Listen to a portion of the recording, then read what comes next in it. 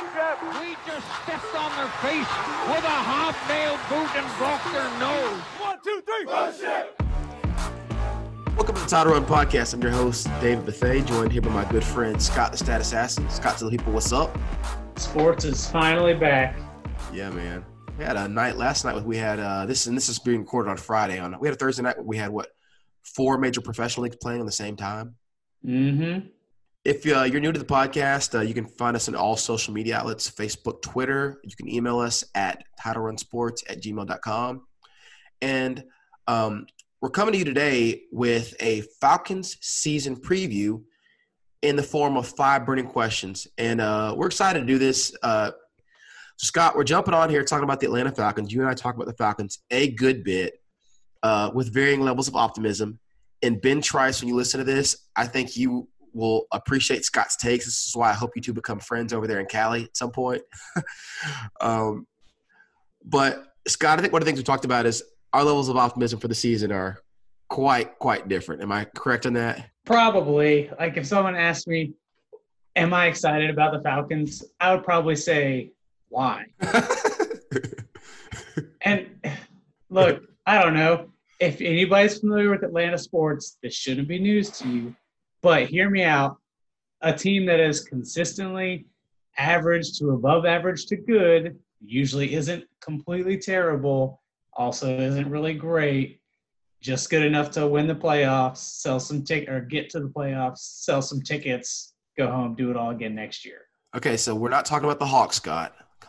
Or the Braves for the last 2 decades, or the Falcons for the last 2 decades. Anyway, I digress. The NFL is hard, okay? Yeah. So you have to do a lot of things really well to clearly have an advantage. So, like, just having Matt Ryan and Julio doesn't mean you can just go make fart noises on defense and think you're going to win. And I was actually telling this to my wife earlier, but the NFL has the parity model down better than any other league. You're always only one good draft and usually a passable quarterback away, or even just one good year from your quarterback away from being good. I mean, look at the Mitch Trubisky year a couple of years ago for the Bears. You know, people are trying to run him out of town, and he makes a Pro Bowl, and they go 12-4. The one year he plays really well. Yeah, and so much of it can just be health related too. That's true. Right? That is true. And that's part of how it's very easy to talk yourself into a team, right? Like if somebody told me the offensive line will be healthy all season, and I'm like, all right, we're winning 10, 11 games. This offense is going to kill it. Mm-hmm. That's not unique to the Falcons. If you look at teams, if you have the same offensive line start like the whole season, you make the playoffs, period. It doesn't even matter if you're like the Browns when they were peak Browns. You still squeak into the playoffs, right? Yeah. If you're healthy, you win games. So that's a good segue into our first question. The first of our 5 questions is simply, who's going to play this year? Like, who are our starters? And on offense, you can pretty much write them all in ink, and it's pretty clear. I mean, you know you're going to have Matt Ryan at quarterback, Julio and Calvin Ridley as your wide receivers, Russell Gage as your number 3 receiver. And Gage put together a good year last year. I think he had close to 50 catches, somewhere around there. RIP to the all first-round draft pick offense, by the way, with Russell Gage winning that spot and sending Treadwell to the practice squad. Did he get picked up on the practice squad, or we cut him completely? Mm-hmm. Last I saw, he was practice squad. And if you were one of the people that was excited about Laquan Treadwell, why? Really, why were you excited about Laquan Treadwell? If you really want to know why we are saying Laquan Treadwell is a bum, I want you to go Google his rookie highlight tape. I love that tape. It's so good. If you're wondering what we're talking about, just do it. You'll thank us later. It's 15 seconds long, and it includes all of the highlights from his rookie year. So anybody that thought Laquan Treadwell was going to come in here and move the meter, I'm sorry. That was a pipe dream. He wasn't going to come in here and do a whole lot of anything. And honestly, I trust Russell Gage probably more than I trust him, because Gage can separate from defensive backs in the NFL, which we've never seen Laquan Treadwell do. Ridley as a number 2, he's one of the best route runners in the NFL. He's led the NFL in yards of separation per route run as a rookie. So, I mean, he's definitely poised to be number 2. He's probably a future number 1. Any other thoughts on our receivers before we move on? No, I mean, obviously Julio's Julio, right? So you have an above average 1. Calvin is, a low end 1 or a high end 2. So he's an above average 2. And then, Russell Gage is a guy that has some clear strengths. Yeah. Can run real fast. And that's enough out of the 3 spot for you. So. And what's impressive with him is how much he's developed, because he was drafted to essentially be a special teams player. Mm-hmm. I mean, if you look at his college highlights, it's him running jet sweeps. It's not even a lot of him catching the ball. And he was drafted to be a special teams player. Crap, as a rookie, they were working him at corner. And now he's been developed into like a really solid option. Like, he's got much better hands than I realized. And you can tell he's figured out how to find open spots against his zone. And behind them, they have Christian Blake. And I love Olamide Zaccheaus. If he wasn't 5'8", I think he could probably play a lot more. But he is just itty-bitty. But I just love him. I think he's got great hands. He's explosive. And then Brandon Powell, who is a complete unknown to me, but apparently won the spot as a 6th receiver, basically to be a kick returner. So don't know a whole lot about him other than the fact that he's going to be the primary punt returner. So then at a tight end, you have Hayden Hurst, who is the big pickup to replace Austin Hooper, who is someone that I'm excited about. And Scott, when you think of Hayden Hurst, what is the first thing you think of? In the context of the Falcons, the first thing I think of is the opposite tight end from Austin Hooper. All right, Austin Hooper was one of those guys where, he had the right body, not a burner, not a guy that beat man coverage. No. But he ran good routes. He was a very smart player. He's very good at getting open in zone and being where he's supposed to be and catching the ball. All right, so you look at his breakdown, I don't know, something like 75 or 80% of his yards came against zone. He was a guy you could count on against zone. Hayden Hurst is a guy that might get lost and drift his way into being covered in the zone sometimes, but he's a better athlete. He's going to be more explosive. So he's a guy that you can probably get a few more pop plays out of than Austin Hooper, but he may not be quite as reliable. And what you said is the first thing what you said at the end there is the first thing I think of. When I think of Hayden Hurst, and I think that dude fast. I think he was 4 or 5-ish at the combine in that range, but like that's the first thing I think of with Hayden Hurst is he's fast. But I like him as a pickup. I also like Jaden Graham, although he's not very experienced. He's pretty raw. He's got a lot of upside. And then you got Luke Stalker, who's essentially your 4th tackle as the blocking tight end. And then I think the position that people probably talk the most about is the running back position with Todd Gurley, Keith Smith, Brian Hill, and Ito Smith. Keith Smith, of course, being the fullback. First good fullback we've had in a couple years, honestly. We've been pretty average to below average at that position for a couple years. Ricky Ortiz was not very good. Keith Smith's a fullback that can actually block and catch the ball, which is nice. And I'm interested to see if that makes a difference. We've been atrocious at fullback the last couple of years. Yeah. And part of it was some injuries. Yeah, yes, that's true too. It wouldn't have mattered so much if we didn't keep trying to run a lot of formations that counted so heavily on the fullback. There's other formations out there. You can still craft a game plan without really counting on a fullback in the year 2020. Having a fullback, you're more versatile, more stuff you can do. It's definitely a plus to have a good fullback as long as you're not paying him a lot of money. And it's a leftover from the Kyle Shanahan offense because Shanahan does use fullbacks really well. And so with them trying to keep the Shanahan formula for their offensive scheme in here, even after he left, they lost the guys that were good at doing it. Because, good fullbacks do cost a little bit. Big contracts. Yeah, exactly. Good fullbacks cost a little bit, and you don't want to pay for that on a team where you're already giving – 25% of your salary cap to your quarterback and starting wide receiver. So how do you feel about the offensive line for this year? I actually believe this is, on paper, the best offensive line we've had since 2016. On paper. Now, I will say this. I'm a lot lower on Lindstrom and McGarry than a lot of people. I wouldn't watch the games. I'm not just relying on what people said. I didn't think they were very good last year. And I thought Lindstrom was really bad when he came back and played at the end of last year. But I also realized – he's coming off an injury, and it's his first reps as a NFL player. So I'm optimistic for how much he's going to improve. But the people that are trying to say that he was okay last year, he was bad. I mean, he was off balance. He couldn't stay on blocks. He wasn't good last year, I didn't think. I thought he started bad when he first got back, and he improved a little bit as it went on. So for me, as a rookie – playing with an injury, coming off injury, that's not a big deal. Yeah. I'm pretty high on Lindstrom for this year and for the future. Mm-hmm. I am very much less high on McGarry. Yeah, because to me, if McGarry really works out well for us, then we have a guy that should be playing guard, playing right tackle.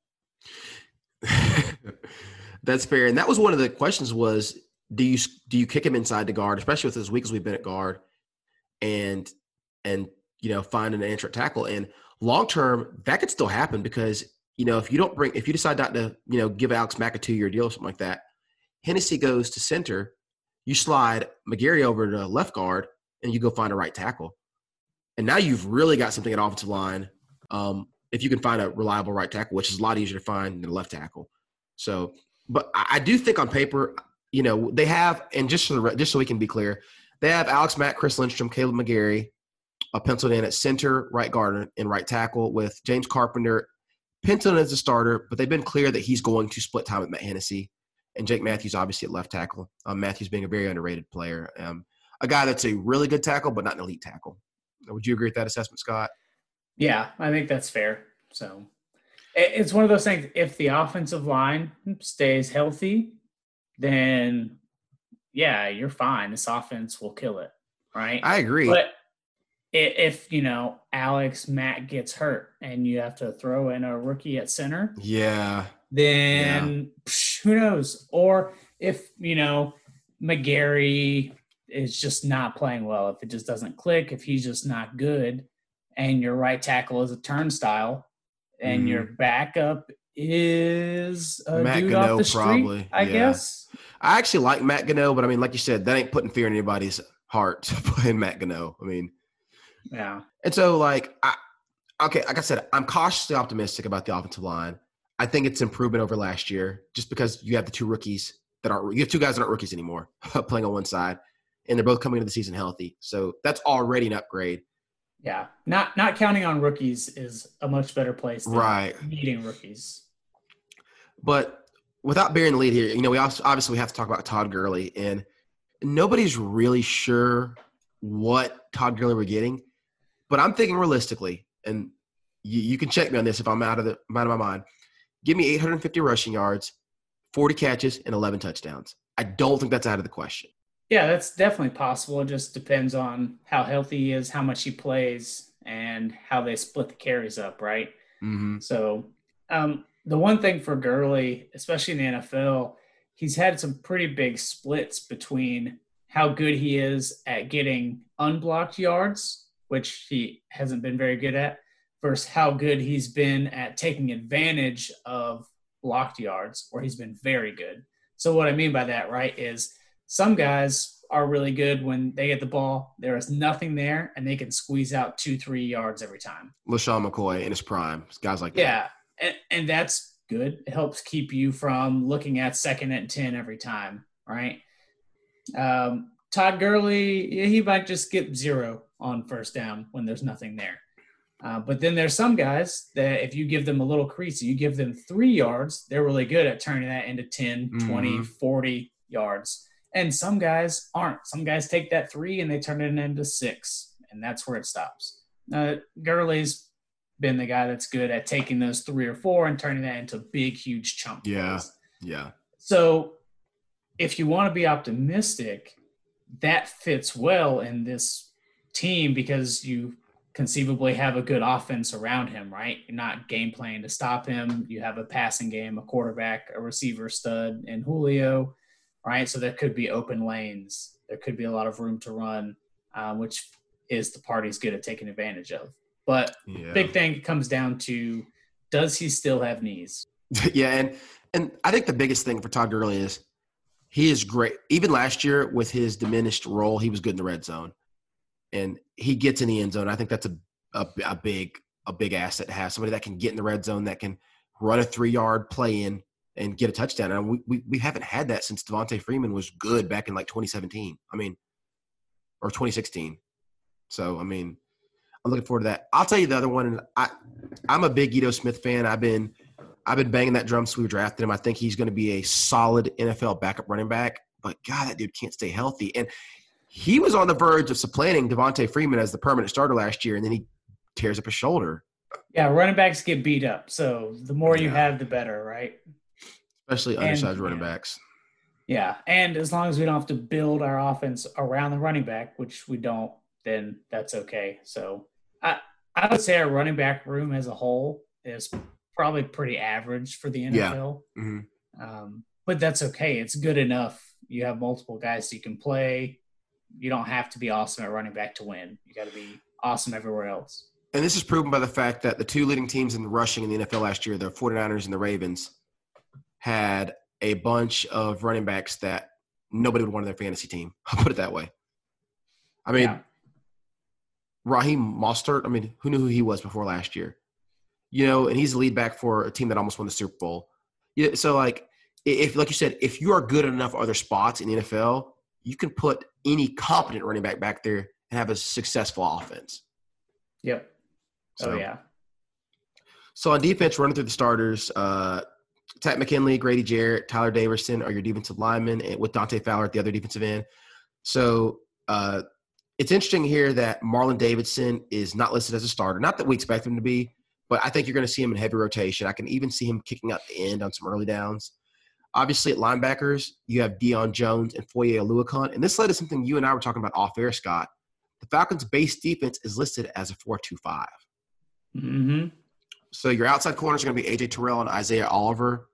What's interesting here is that instead of listing a nickel back as the fifth defensive back, the Falcons are listed here with 3 safeties, which I love. Ricardo Allen, Keanu Neal, and DeMonte Casey. So for starters, Keanu Neal's really a linebacker. I know it's got an S next to his name, but if we're being real, he's basically a linebacker. But when I saw that we had listed 4-2-5, that was pretty encouraging to me, right? So one, this cover 3 zone that Dan Quinn and Pete Carroll and the Seahawks have, been so well known for. It's not known for being flexible. It's known for These are my guys. We're running these 2 plays. Yeah. We're just going to execute well. There's simplicity. There's a lot to be said for that. You can win that way.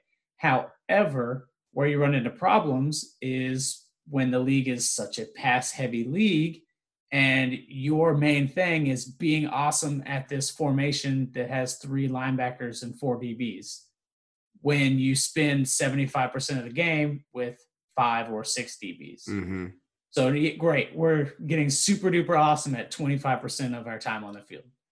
That's not a great way to build a team, right? So it's encouraging to me to see that there's a little bit of a fundamental shift, right? To recognize that, hey, we should spend most of our practice time doing the things we're going to do more often on the field rather than spending most of our time on formations we're not going to do. And the other thing, too, is it fits our strengths a lot better. We actually have 3 legitimate starting safeties. We do. We don't have 3 legitimate starting linebackers. No, we do not. That is true. And that's the thing is DeMonte Casey has to be on the field. He's a ball hawk. Mm-hmm. But Ricardo Allen is the brains of your defense, and Keanu Neal is the backbone of your back end. So it's like all 3 of them have different skills that fit very well. And you mentioned the Seattle defense. One of the reasons they're so successful is because they had Richard Sherman, who's a Hall of Famer, and Cam Chancellor, who was a really, really good safety for about 4 or 5 years. Don't forget Earl Thomas and his wild and self. Oh, yeah, Earl Thomas and his crazy fight my teammate self. You're talking about that's probably 2 Hall of Famers in that same secondary, and another guy who, if he hadn't gotten hurt, could have been a Hall of Famer. A Hall of Famer and Bobby Wagner. Bobby Wagner, sure, right? And, yeah. And it's like, I like Keanu Neal. He's nice, but he ain't Cam Chancellor. At least not yet. Now, it's arguably he could be that if he's healthy. And what's going to allow Keanu Neal to do is to do what he does best. Fit the box, and Keanu Neal is really good at covering running backs. He's had some really good games against Alvin Kamara. He's had some really good games against Christian McCaffrey. And you can see the difference when he doesn't play. Those are 2 things that he does well. The other thing that it might allow for – and I was reading about this earlier on the Falcoholic, which is a website that you need to be following if you're a Falcons fan. They do a good job.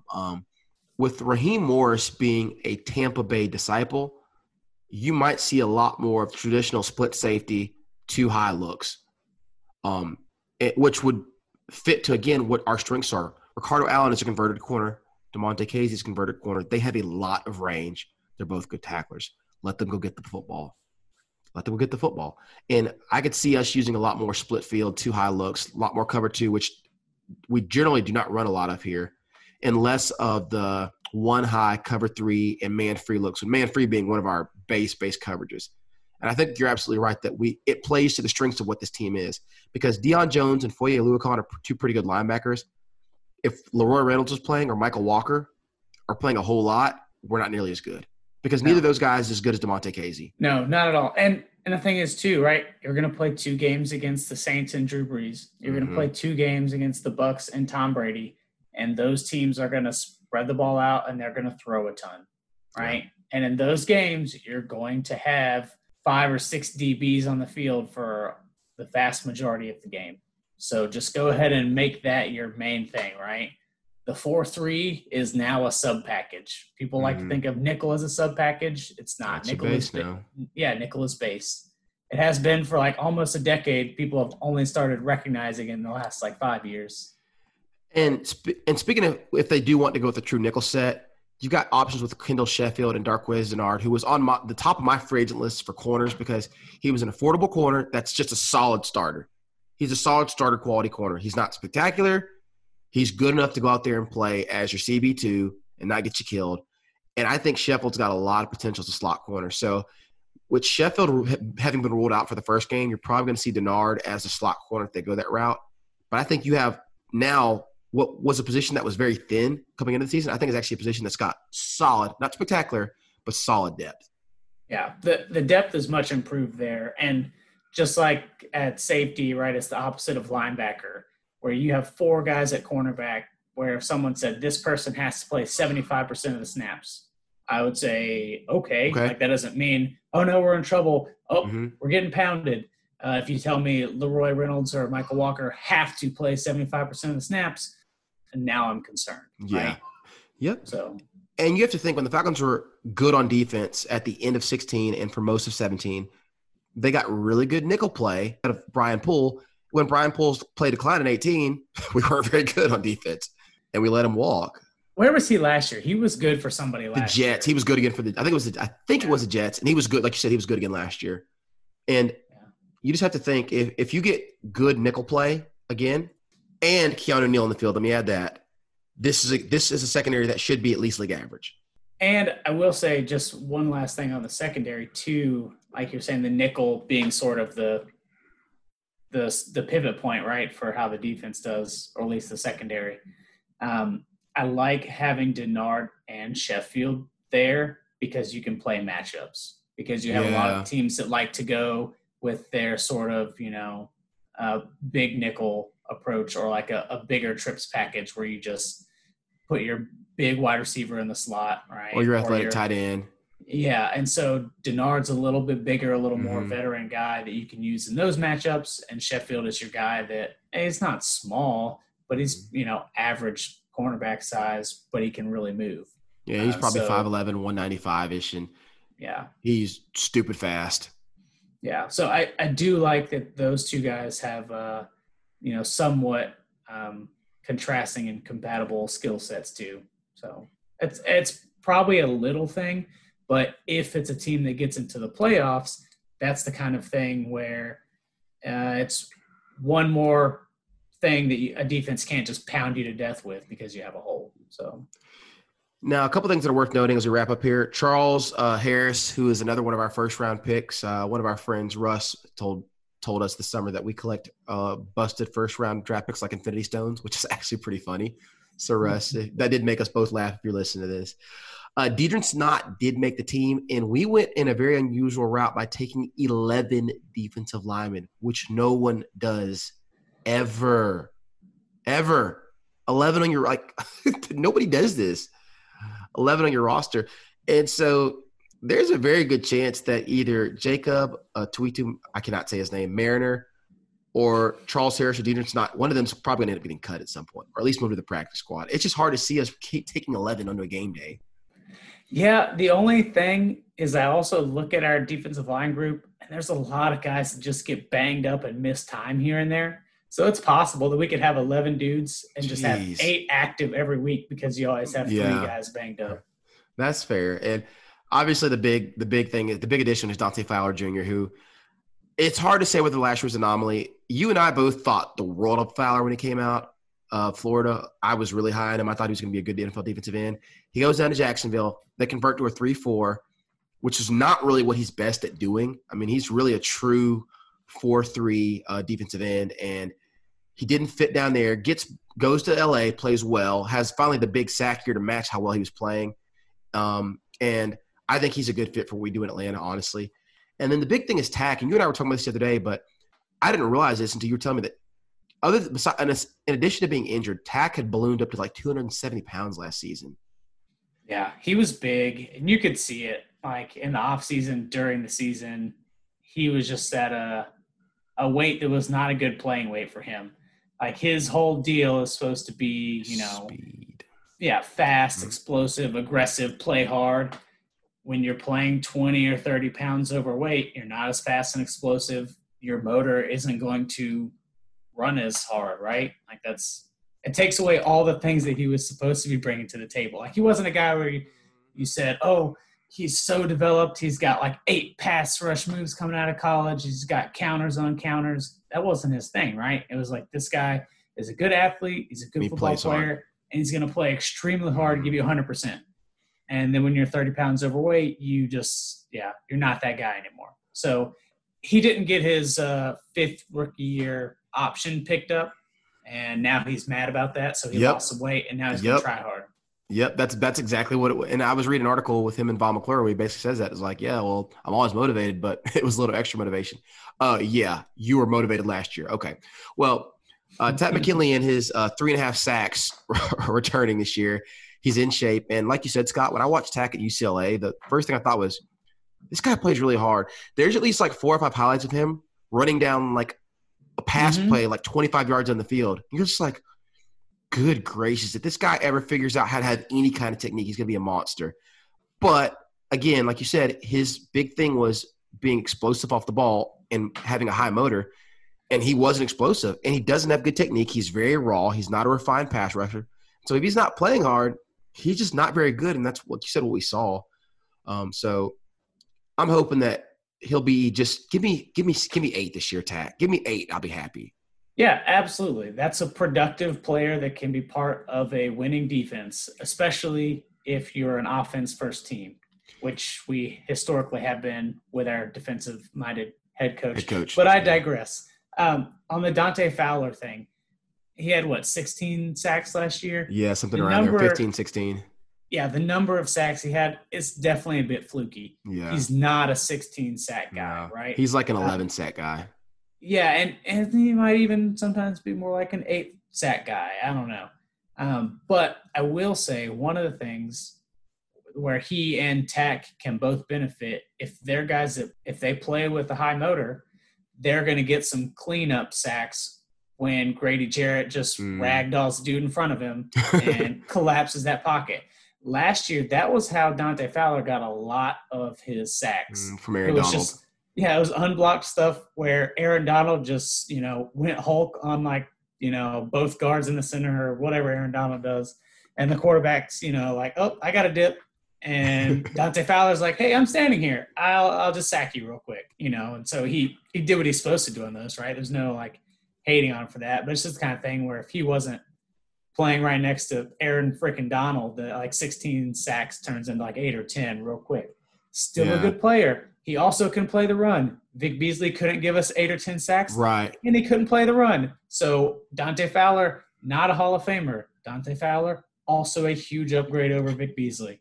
And that's what I was trying to say. Dante Fowler's a really good fit for the Dan Quinn defense because, again, he does play the run. He was like a 270-pound defensive end coming out of college. He was an anchor. He can play that strong side defensive end and actually do what you need done there. Whereas Vic Beasley, we've said this for years, he was out of position. Vic Beasley's a 3-4 outside linebacker. That's what he's always been. We recognized that about halfway through his rookie year, and it was too late. It's like, oh, crap, we're a 4-3. He doesn't fit what we do, but we're just going to try to make it work. But Dante Fowler truly is a good fit for what we're doing. And I think Takk McKinley is too. He really does fit the Dan Quinn mold. He just has got to figure it out. The defensive line, the body types, the types of players that we have fit very well with what we want to do, which they should. Dan Quinn's been around long enough where it should look like his system and his type of players. A lot of interior guys that might be small-ish, but play very fast and still play very physical. You can have guys that are small, and that means they're not physical. That's not what we have with most of our players, right? Also, you have a lot of guys on the defensive line that are tweeners, a lot of guys that are sort of playing end on rundowns and then kicking inside and playing interior spots on passing downs, right? Like all of the backups basically. Yeah. Alan Bailey is, between a defensive end and a defensive tackle. Right. Same for Marlon Davidson. John Kaminsky is almost that too, right? So he definitely is. Like that. He's a tweener, and he's actually the one I wanted to mention real quickly before we move on is that I'm excited about because in his limited snaps last year, he was actually really good. He graded out extremely well. Not a lot of production, but you could tell he's a kid that once he figures it out is going to be a good, solid rotational player. And he's a guy that's only been playing defensive line for like 4 years. Came into like Charleston College as like a quarterback. So like, not Charleston as a quarterback. Yeah. This year, the defensive line does look like it actually has enough depth where it could be a good defensive line for the first time since 1998. I don't know. It's been a long time, y'all. But, you look at the starters and it's like, hey, all of these guys are legitimate starters. Well, yes, that is true. Maybe not on Tyler Davidson. He's borderline, but Grady Jarrett's good enough where, it still probably averages out. But I look at the backups and it's like, okay, Alan Bailey, Marlon Davidson, Kaminsky, these are all guys that could start in a pinch, no problem, and guys that could potentially be better than that, especially the young guys, still have a lot of potential. So you can talk yourself into this defensive line without too much trouble. And Tyler Davidson was, when he was good, he was really good. I thought he dropped off a little bit at the end of the year, but I thought overall he's a pretty good player. And that leads me to really the second question that we're talking about after we just spent 30 minutes talking personnel. But what are the strengths of this team? Like, what do you think? Like, when we talk about what the 2020 Falcons were good at, what is it going to be? Yeah, first and foremost, it's going to be offense, throwing the ball. It's going to be your quarterback and your receivers. Maybe your tight end and running backs catching it too, right? That's the offense for sure. And the defensive side, I think you have a lot of guys that actually fit what Dan Quinn wants to do. They've been yelling about fast and physical for what seems like a decade now. He's got the speed there now. Yeah, you actually have a lot of guys that play fast and physical, right? And you do have a lot of versatility and actually some pretty good depth.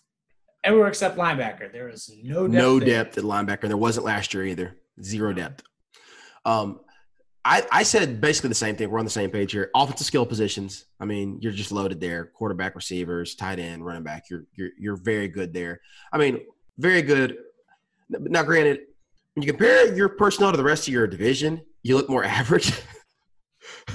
But I still think that in general, the offensive personnel for the teams in this division are far above average. I mean, crap. I mean, look at what's on the Buccaneers offense and the Saints offense. I mean, I would say that in general, this division has above average skill players. And so the Falcons are actually probably average within their division, but I think that in general, that's a real strength is their offensive skill positions. And then I said defensive versatility, and I really should add depth because, like you said, we have guys that I'm not terrified of putting on the field at every position except for linebacker. And and we mentioned this already, but just the number of interchangeable guys that can play multiple positions. So the next big question, and this is what we're going to have more fun talking about, what are the areas of concern for this team? I'd say really just how we defend the pass. And I don't know whether that really, age-old question going back to when they started throwing the forward pass, I guess. The pass rush or the coverage, which is the one that's driving things, right? Our pass rush, looking at the defensive line, a lot of versatile guys, a lot of guys that seem like pretty solid NFL players. Not a lot of guys where I go, wow, this guy has just some refined pass rush moves. He's going to beat this offensive tackle, right? Grady Jarrett's going to get some pressure, but the other guys, I don't know. It's not impossible to imagine a scenario where the pass rush is just kind of okay. Yeah. Right. But crap, kind of okay would be an improvement, wouldn't it? Yeah. Well, yeah. And I think even if we all agree, they improved the defensive line group and the pass rush will be better, it may still just be okay, just kind of average, which, like you said, it's an improvement, but it's not enough of an improvement to matter if your two starting cornerbacks are backup level players. Yeah. Which I don't know necessarily that they are, But what the cornerback room looks like is 4 guys that I would happily play as long as none of them had to be my number 1 cornerback. Speaking of which, concerns for the team. My first 2 things, pass rush and cornerback play. Because Eddie Terrell gets a bad rap for getting roasted by Ja'Marr Chase in the championship game. Yeah, welcome to all of college football. Thank you. Do you want the body count for Ja'Marr Chase? Because it includes a whole bunch of high draft picks, including all of them, literally all of them, right? Like pretty much everybody but Jeff Okudah. Yeah, because they didn't play, right? He would have roasted him too. Like if you're not going to draft somebody because Joe Burrow and like the LSU offense scored on them, like okay, sure. Don't draft any defensive players for all of 2020. Thank you. Good you luck. just excluded the entire 2020 DB class. So if anybody actually went and watched this film, AJ Terrell is he's a really good cornerback. He's one of those guys that's really smooth in his transitions and the way he covers. He's long. He's got the prototypical 6'1" frame. He is fast as can be with a 4.4. Not as fast as can be, but he's fast with a 4.4 speed. He fits the Falcons cornerback profile to a T. He's good in man and zone, which is also something that is very underrated, that he's good in both systems. And he's got good ball skills. So I think he is going to be our best cornerback this year. I think he's going to be better than Isaiah Oliver. I think so too. And I think all the potential is there. And I was, never super worried about the pick or, the prize that he was insanely overdrafted. He wasn't insanely overdrafted. But what I am not in love with is the fact that I would feel a lot better with him as a rookie being our number 2 cornerback. And I feel a lot better with Isaiah Oliver being our number 3 cornerback. I agree with that. And we just don't have a true number 1 out there. This is going to sound crazy. How much better would you feel if it was AJ Terrell and Desmond Trufant? Oh, I would feel so much better about the defense as a whole if you add Desmond Trufant. Because as much as Desmond Trufant gets dumped on, Desmond Trufant was a solid starting corner. Every now and then, better than solid. But at worst, always a solid starting corner. And now you don't know, like, okay, is AJ Terrell going to be a solid starting corner, or is he just going to be good for a rookie? Yeah, there's just a lot of versatility, right? And you look at it and you can say, okay, AJ Terrell, who we think will play at a high level eventually in the NFL, has never played in the NFL, so he definitely hasn't played at a high level. Isaiah Oliver has never played at a high level in the NFL. He's been up and down, and it's been more down than up. Right. It doesn't mean he can't be good. It doesn't mean that we don't think he should be in the league or anything like that. But it means that I want my number 1 and preferably my number 2 cornerback to be guys that I know have like played at a high level already, right? If I'm starting a rookie cornerback, I want it to be Jalen Ramsey, where it's such an easy top 5 pick, or maybe he went 6. I don't know. Dallas is dumb. They should have drafted him over Zeke. I've been saying it before the draft, so it's not a hindsight is 2020 thing. But anyway, I digress. If I'm starting a rookie cornerback, I want it to be something like that. A cornerback where know he's going to walk out there and be a number 1. Exactly. And like you said, if Terrell was a 3rd corner, like you feel so much better about the way this lines up. But man, that's not the life we live in. I think one of the things for Isaiah Oliver, because having watched a good bit of him from college, he should be a good NFL corner. Like he had the longest arms in the draft. He's got good ball skills. But one of the other things is the system that he's best for. He is built for a press man system, and that hasn't been what we do all the time. Now, we played more of it. We played more of it at the end of last year, which is one of the reasons he improved. But his strength coming out of college was he's great in press man because he can use his length. He's got good ball skills. I hope we do more of that because AJ Terrell is a good press man corner.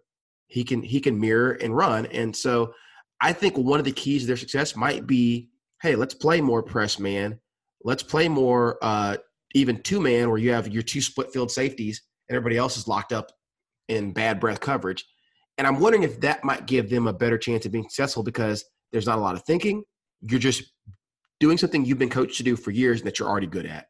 Yeah, and can we also stop drafting guys who excel at doing things we don't want them to do? Yeah, I know. And the reason they took Isaiah Oliver is because he fits their profile. Longest arm in the draft, 6 foot, 4'5". That's literally the Dan Quinn prototype for a corner. Yep. But again, you watch his film, you're like, well, we play a lot of cover 3. He's not really a zone guy. Okay.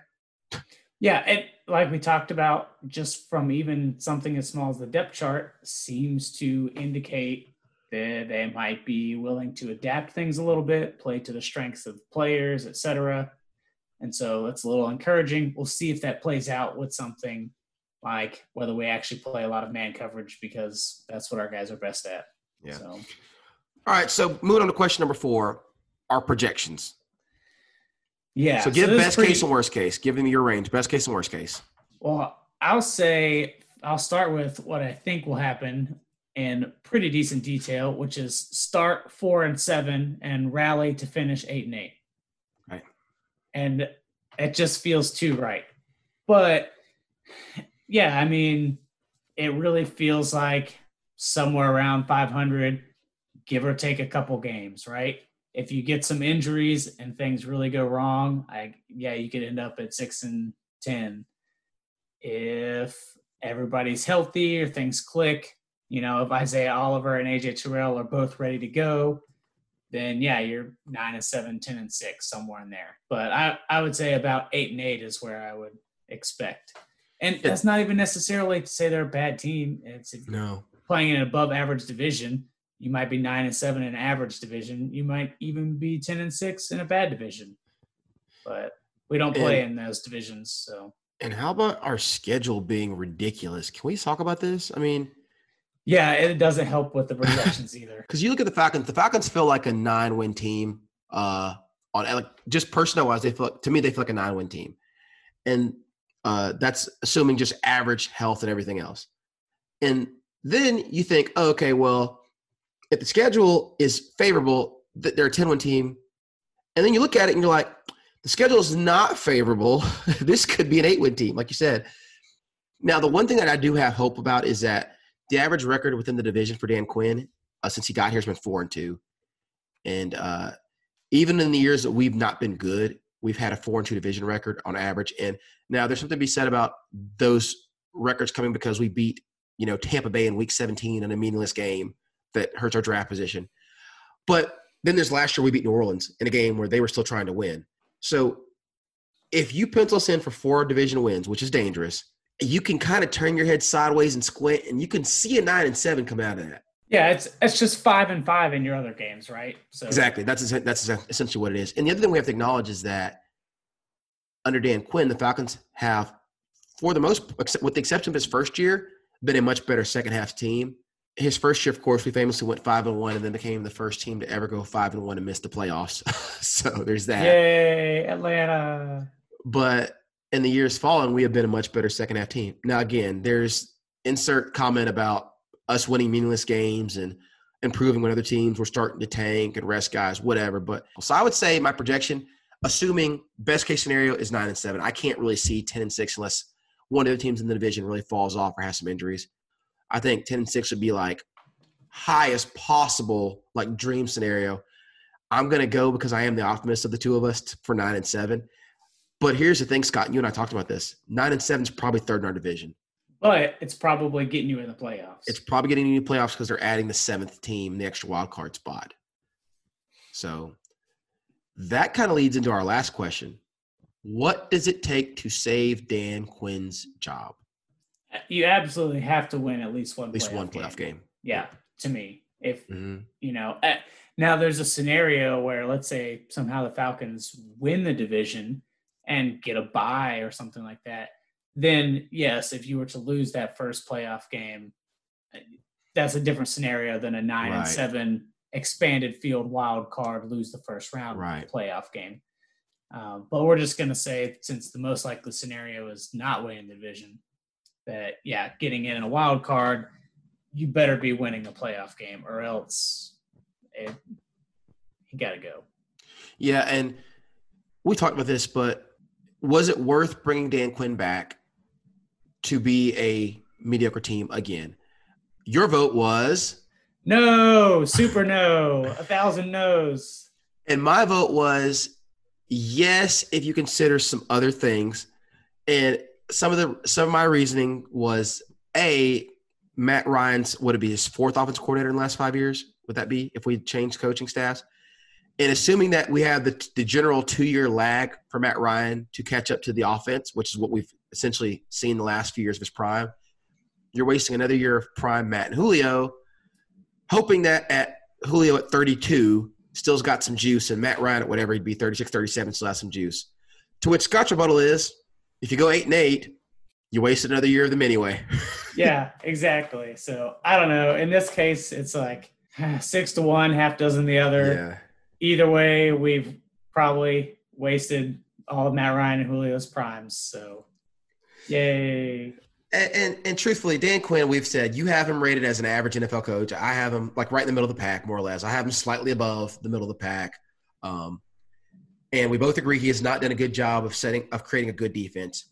So the hope is, as always, that we are a league average defense and an above average offense. And hearing Dirk Cutter, who you got to love because he's so stinking honest, talk about how basically last year he struggled at the beginning of the year because he didn't understand how some of the concepts were working for the playbook Kyle Shanahan that he was trying to run. It's like, who says that?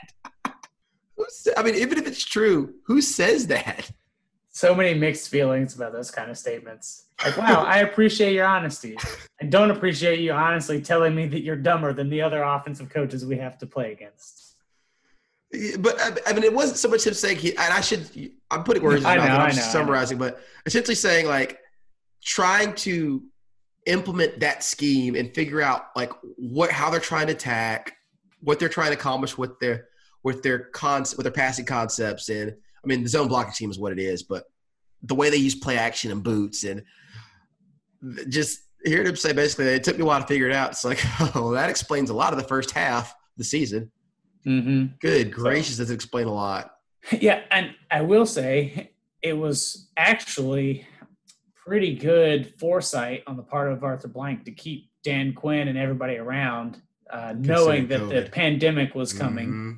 You know, it means that it would have been a very bad year to be breaking in a whole new staff. It's a perfectly fine year if you're the Panthers and you're like, blow it up. It's a great year to just blow it all up and not care. And of course, obviously, with Arthur Blank making that decision in December, we're joking and saying this. There was no way he would know that a worldwide pandemic would hit. But that's actually he might have known. You never know.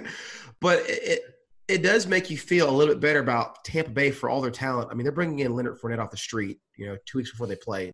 There's something to be said about having cohesion where the Falcons are bringing back almost their entire offense.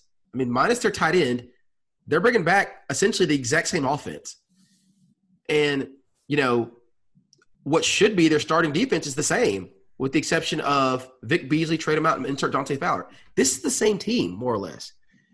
And, I'm sorry, we replaced we have Young Wei Koo now, and we replaced Matt Bosher with Sterling Hoffrichter. So, yeah, we got those two new additions. Well, the DB is no true font. That's no true font. That's true also. Sorry. But largely, it's a lot of the same roster. Same guys, more than average from NFL year-to-year turnover, and not a bunch of first-year coordinators, which always people usually think that getting new coordinators will add wins. Getting new coordinators usually cost you wins, right? And then, implementation lag is what we call that. It's a real thing. Yeah, absolutely. And then, jokes aside about the comments from our offensive coordinator, it takes a while to really get the hang of things, whether it's coming in and getting the hang of someone else's scheme, whether it's, really getting to know your personnel, right? Like, sure, you can watch film and figure out what things Matt Ryan does well and doesn't do well, and you can call your plays accordingly. But if you've been the quarterback's coach or the offensive coordinator with Matt Ryan for 5 or 10 years, you know all of the little details. So as we wrap this up, it seems like I think we both kind of have the same feeling. I think we're both kind of cautiously optimistic about the defense. Would that be a fair statement to make? Very cautious. But okay. How about this? Let me rephrase that then. We're both cautiously optimistic about defensive improvement. How about saying it that way? Yes, I can get on board with that. So. Offense, just assuming that it's the second year under Dirk Cutter, we just assume the Matt Ryan bump. Can we assume that now at this point in his career? Yeah, I think so. And that's not even unique to Matt Ryan. It's just second year, Shanahan, right? Falcons fans, people wanted to run him out of town in year one. It was Matt Ryan's worst season in like 6 years. Yeah, and with Shanahan, I think like all 5 quarterbacks that he has really had, like established veteran quarterbacks, they all had like their worst year ever in his first year and their best year ever in his second year. Yeah. Right? So just that's how it goes, people. Adjust your expectations accordingly. So, like I said, in wrapping this up, I think the expectation is this team should be a pretty good offense. I would even venture to say if Todd Gurley is anywhere close to healthy and above average offense, hopefully a good enough defense to be an 8 or 9 win team. I think that's where we're at. Mm-hmm. And I will say this, I do think generally we're going to be a lot more fun to watch than we have been the last couple of years. I really do believe that. It should be a lot of competitive games. We have a tough schedule. A lot of like the betting odds have it around 8 wins or something. Mm-hmm. I think Vegas has us at 7.5. Yeah, which is acknowledging that it's a tough schedule, but a pretty good team. So, yeah, I think it's a team we can at least enjoy watching. Hopefully, we squeak out a winning record and make it in the playoffs, and then we'll go from there. And all I can say is, rise up. Rise up. All right. Well, that's it for this one. Scott, tell the folks good night. Hey, good night, everybody. I hope you're watching this Georgia high school football on YouTube TV like I am right now. Not a sponsor. Not a sponsor. Yeah, if you are a high school football fan and you watched my team play last week on TV, I apologize for what you saw at the secondary. I don't know who coaches those kids, but I'm sure he'll do better. The linebackers coach. That's the problem. That's it for today. This is the Side Run Podcast. This is Scott Aiken and Dave Bethea. Thank you for listening. We'll talk to you next time.